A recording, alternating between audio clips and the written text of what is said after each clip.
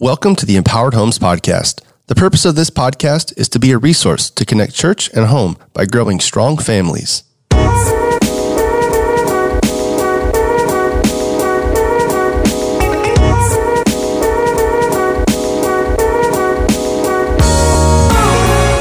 Hey, this is Bobby. Today on the show, we have Dr. Stephen Jones. Dr. Jones is our teaching and training pastor at Kingsland. He has over 15 years of educational experience working in universities, teaching Bible classes, and he's a genius. Knows all the Greek and Hebrew, and he fell in love with God's Word and wants other people to fall in love with God's Word. He's just an incredible guy. And so this is the first part of our series on personal growth and spiritual disciplines, and we're going to be talking about the Bible, his passion of how do we help people spend time with God, and why is it important for us to be disciplined in our scripture reading. So it's a cool little interview of us. You get to hear about him and his love for barbecue and brisket. He has a great analogy about how God's word is like smoking a slow brisket. So really fun. And if you want more resources on personal growth, especially scripture reading, go to empoweredhomes.org.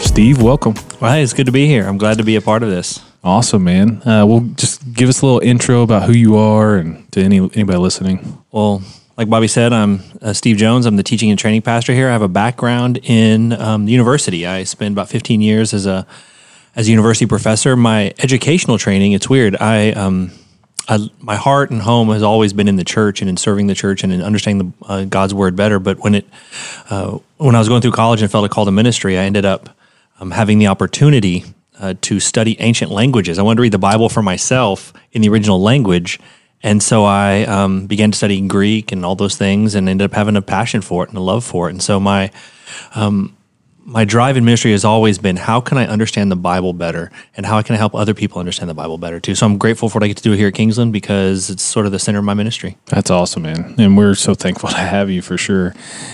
We joke and say, yeah, you may have cool staff members, but we have a Steve Jones. So we're super thankful. And just for today, we want to talk about spiritual disciplines, personal growth, and a lot of that just gets kind of, especially if you've grown up in church and you have kind of a background, but even if you have no background of what spiritual disciplines like means, just give some insight into, like, if I say, okay, what is a spiritual discipline? What do we mean by that? Yeah, well, it really is just a spiritual exercise. You know, maybe a generation ago when I first started ministry and youth ministry, there were these wristbands people wore, WWJD, right? What would Jesus do?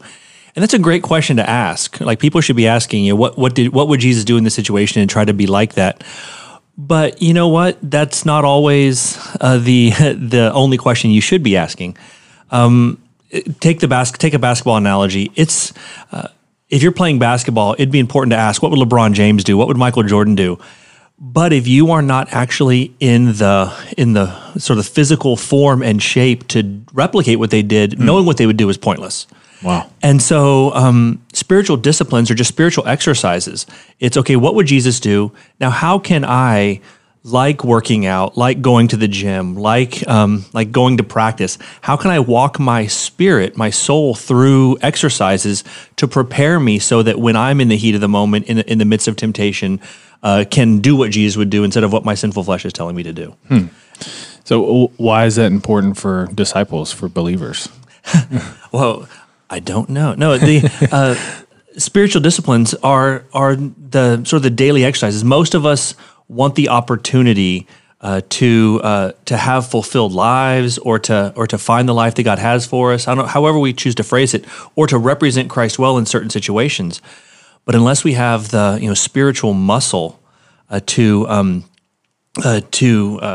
know what to do in those situations, and the muscle memory to react in a specific way, most of us are just going to go with what we've always done. We all act in patterns, and spiritual disciplines are about growing ourselves and developing the muscle memory and having those patterns of life, so that we're used to reacting in one way, not the other. So that in the midst of a situation, like in a basketball game, LeBron James doesn't have to think about what he's going to do in a situation, because he's done it so many times that that his body just reacts. He doesn't even know how or why he does it. He just does it. That's a great analogy. And so for someone listening, what's the difference between, spiritual disciplines, reading your Bible, doing all those? And we'll hit on a multiple in the next coming episodes. But what's the difference? Why should I have to do that for my personal growth? Why can't I just go to church and just hear from a sermon or like what's the significance of the personal side of that?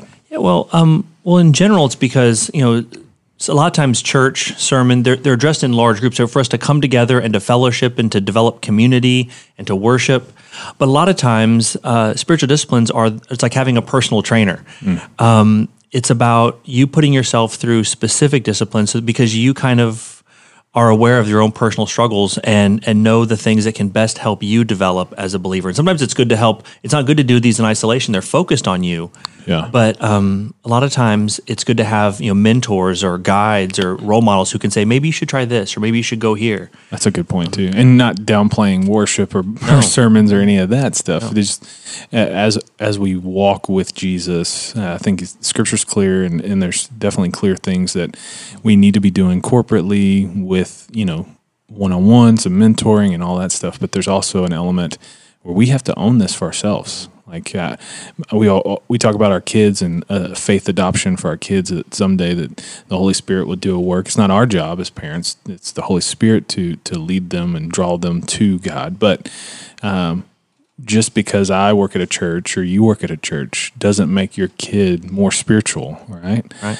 And so that's something we all have to work on personally for our personal discipleship. And so with that shifting gears, one of the things I want to talk about, and I know that's your heart, is Scripture reading. Yeah. So how do we do it? What does it look like? What's the practical side of it? And then also the biblical side for us having time with God in His Word, and what does a spiritual discipline of Scripture reading look like? Yeah. Well, first off, the Bible says, the psalmist writes, "God's word have I hid in my heart, so that I might not sin against Him." Scripture is at the heart of developing an identity of who we are as believers and how to follow Jesus. I remember one time just being in a dry place in my own life and feeling very alone and having a lot of questions, not knowing where to how to have answers or how to seek answers. And I simply remembered a passage of Scripture that I had read, that I'd heard somebody quote to me one time, and it was Hebrews 1:1 that said, "God, after He spoke to our fathers through the prophets in many portions and in many ways, in these last days He's spoken to us through Jesus." It was weird. On the one hand, that was some Scripture that I had hidden in my heart that I didn't even know it was there, but it bubbled up and it reassured me of some truths. But two, the truth it reassured me of is we serve a God who speaks. God speaks, and one of the primary ways He speaks is one, His ultimate revelation is through Jesus. And Jesus' revelation is mediated to us by the power of the Holy Spirit. Jesus said in John 14 that He'll send us the Holy Spirit, and the one thing that the Holy Spirit will do will lead us in all truth, right? He'll tell us about Jesus and lead us to knowledge of the truth. But ultimately, God's word is the primary record of that revelation. We study the Bible not because it's a religious text. We study the Bible because it's the representation or guidebook for how God has revealed Himself in the past and how we can expect Him to continue doing that. The picture that I like to use is of Psalm 1, where it just simply says, blessed is the man not who doesn't sit in the counsel of the wicked or stand in the path of sinners or sit in the seat of scoffers, but whose delight is in the law of the Lord. Law of the Lord is another word for Scripture, and on it he meditates day and night. He will be like a tree firmly planted by streams of water. The picture there is if we'll learn to plant ourselves next to the stream of God's word, the psalmist says that we'll produce fruit in our fruit in our season. Our leaves won't wither, and in everything we do, we'll prosper.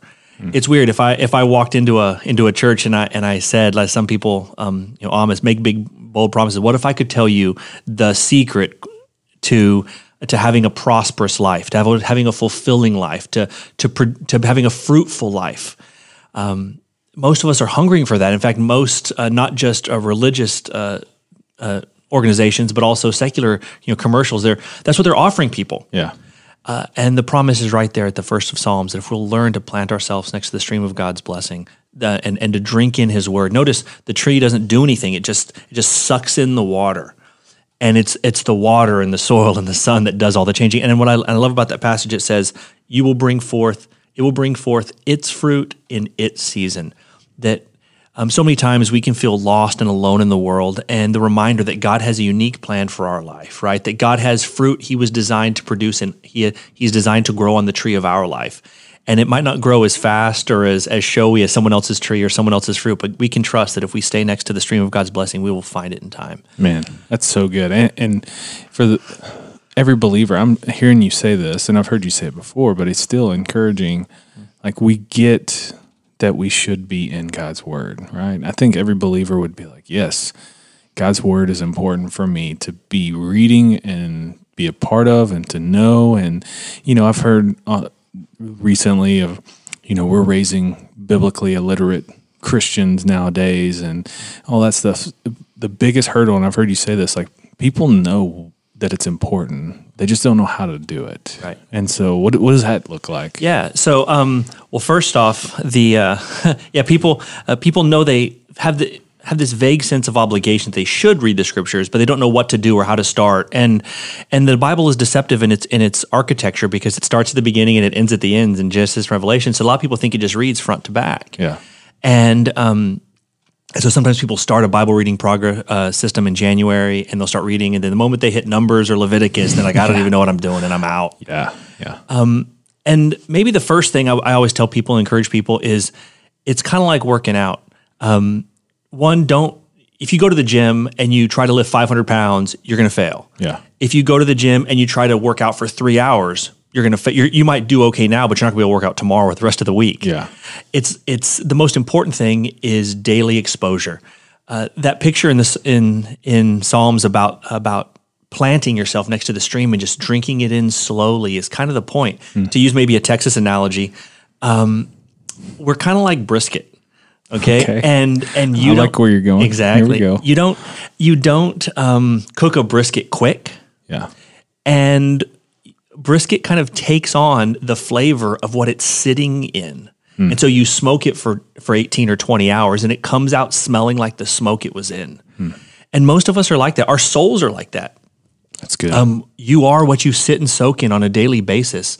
And so it's almost like I can tell you what you've been sitting and soaking in just by looking at the flavors you exude. And so realizing that that's us and how we can learn to sit and soak in this, doing it on a daily basis, getting daily exposure to it, trusting that over time it's going to produce fruit in our life. And so maybe sort of the advice I always give people, and this advice I try to keep myself because it's a daily grind, is one, do it yourself. All these other things, pastors, study guides, podcasts, they're all useful guides and helpful instruments, but it doesn't replace you doing it yourself. And so do it for yourself. I tell people it's important to read for yourself, but not by yourself. And so a lot of times we let other people do it for us. And the most important thing God wants us to do is do it ourselves. Do it prayerfully. I really do believe that the Holy Spirit guides us as we read this. And so trusting that God does speak, I try to remind myself not just to open the Bible as a historical text or even as a religious document or even as the Word of God, of a distant God, but to believe that God, as I'm reading it, is meeting me there. And to say, God, show me what I need to hear, feed me with what I need to be nourished by, challenge me, equip me, help me become the person you've created me to be because I've been reading this here. Man, one of the hard things, and I get this question a lot too, is especially parents, and we work with families. It's a big deal, and parents just not really understanding like where to find answers for the things that they're going through. And you've said this several times. The Bible has an answer to every situation. I've heard you say that. Like, unpack that, because that's a big statement. Yeah. For some reason, we have narrowed down the questions that the Bible is the answer to simply what happens to me when I die. It's a great question to have an answer to, but it's not the only question of life. In fact, I've met a lot of believers who will say things like, fine, I know that I'm going to go to heaven when I die. How do I live my life between now and then? What am I supposed to do? Yeah. And realizing that Jesus came to be the answer to all of life's questions. And so how do you learn to find him? Well, first off, you tell a parent, you can't give what you don't have. Exactly. I guarantee, and the converse is true. You do give what you do have. I guarantee you that the answers you're giving your children are the answers that you have come to from whatever source they're in. And so before we can lead our children well, before we have to feed our children, we have to feed ourselves. Yeah. It's kind of like the airplane thing, Exactly. right? That's what I was thinking. When the masks fall down, put yours on first and then put your kids on. Exactly. And so part of it is learning, and it's a slow process, learning to seek the answers to life's questions in the Bible, in the scriptures, and having helpful guides to do it. And for me, honestly, it starts with, it includes good guides, good study habits, good mentors and all those things, but it starts with willingness to put everything about who I am on the table before God. There's one of my favorite passages is in Psalms. I think it's Psalms 62:7, where it simply says, "Trust in the Lord at all times. Pour out your heart before Him. He is a refuge for us." Wow. But it's that second phrase, "Pour out your heart before Him." That's something that we oftentimes don't do. And why? Because we don't trust Him. We don't trust in the Lord at all times. And so we don't pour out our heart before Him. And so therefore we never learn to realize that He is a refuge for us. When you find families who come to us in crisis, every one of us have experienced those moments where you have no idea what to do and your answers aren't working. The truth is you're looking for a refuge, a place to go that's safe and secure and will help you.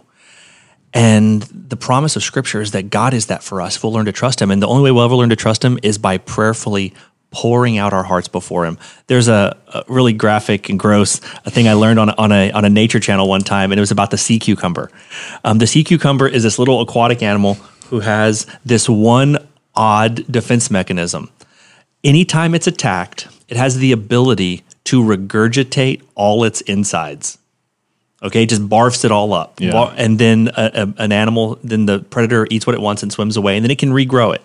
And it sounds gross, and it probably is. But the cool thing is, it shows us a picture. God's calling us to be sea cucumbers. What is the problem that you are so desperate for that you have to have an answer to? And just put it out there before God. So many times when we get on our knees or when we get in small groups at church or when we get around Christians, we think we have to sound religious. Yeah. Rather than saying, this is a question I desperately need the answers to, and I can't go until I get it.